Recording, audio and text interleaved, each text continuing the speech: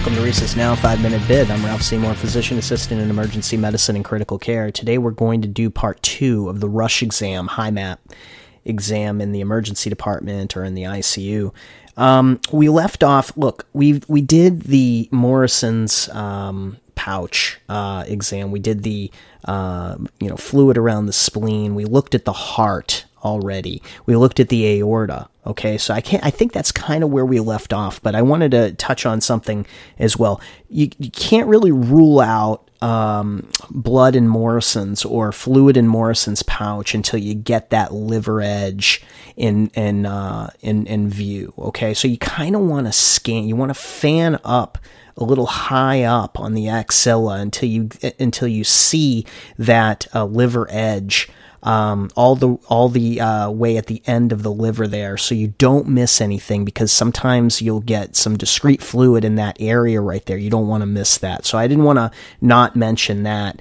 That's kind of important. So moving on down to the bladder, I think it's important to get a good technique here. You don't want, so basically the, looking down in the suprapubic region, basically where you're looking for fluid accumulation is beneath the bladder, or between the bladder and the uterus in a female, or behind the uterus. Okay, but you have to be careful, because if your probe isn't perpendicular to the skin, and you're kind of scanning caudally instead of perpendicular, then you could end up looking at the posterior aspect of the bladder that's extraperitoneal. That's no good. That's not what you're looking for. You actually want to look inside the peritoneum. So for that reason, you have to make sure that your probe is angled perfectly perpendicular to the skin, so that you're getting the intraperitoneal cavity behind the bladder, because that's where fluid is gonna collect, right behind there. So that's an important thing when you're looking for fluid around the bladder. Now, the next thing that you're going to do with the rush exam is we basically covered the abdomen. We looked at the IVC already. We looked at the aorta. So we kind of looked at the pipes, right? We looked at, I mentioned the free fluid in the abdomen. We looked at the heart, and I told you that it has to be kind of concise with the heart. You could spend as long of a time as you want to with the heart, but you don't really have time, and that's not really what this exam is designed for. You have to move on. It's a rapid ultrasound, so that's important to bear in mind. Now, the next thing you're going to do is you're going to take, I would change my probe now. We've changed our probe twice. I would first start out, when I'm looking at the heart, using the cardiac mode on my ultrasound machine, and the probe indicator will be on the right-hand side of the screen, okay?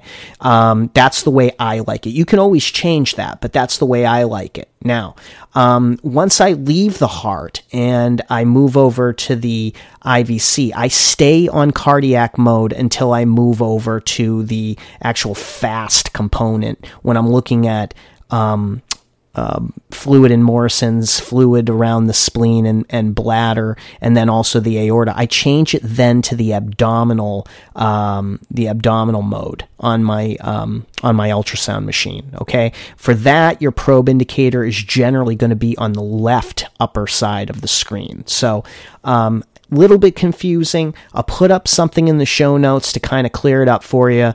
The purposes of this program is to really kind of drive home some thoughts about certain things that we use to help resuscitate our patients, because this is a resuscitation podcast, and a lot of people are using this. Nurse practitioners, physician assistants, and attendings, all using this at the bedside. So I think it's important to have something out there to help you master these techniques. Now, the next thing I'm going to do is change my probe for the third time. I'm going to change it to the linear probe. Now, I think that the linear probe gives you a lot of information with lung sliding. I think it's a high frequency probe, so you're going to get a lot of good definition shallow.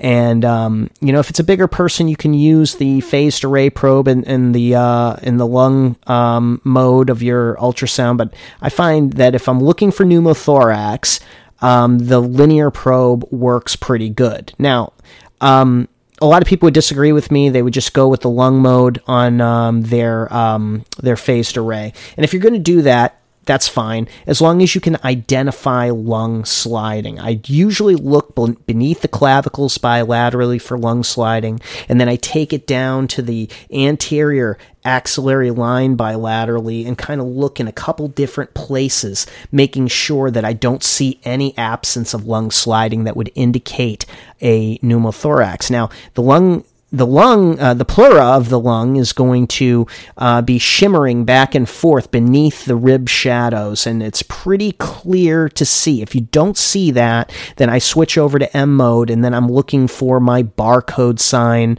versus my Sandy Beach sign. Now, we've gone through that in previous podcasts. I'll put something in the show notes to help you identify what that looks like, but I think that would give you pretty good indication of the presence or absence of a pneumothorax.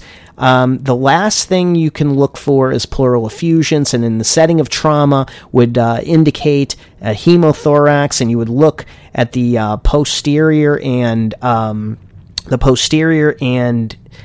inferior aspects of the thoracic cage bilaterally, looking for fluid collection above the diaphragm. That would seem to indicate that you have blood or fluid in the thoracic cavity.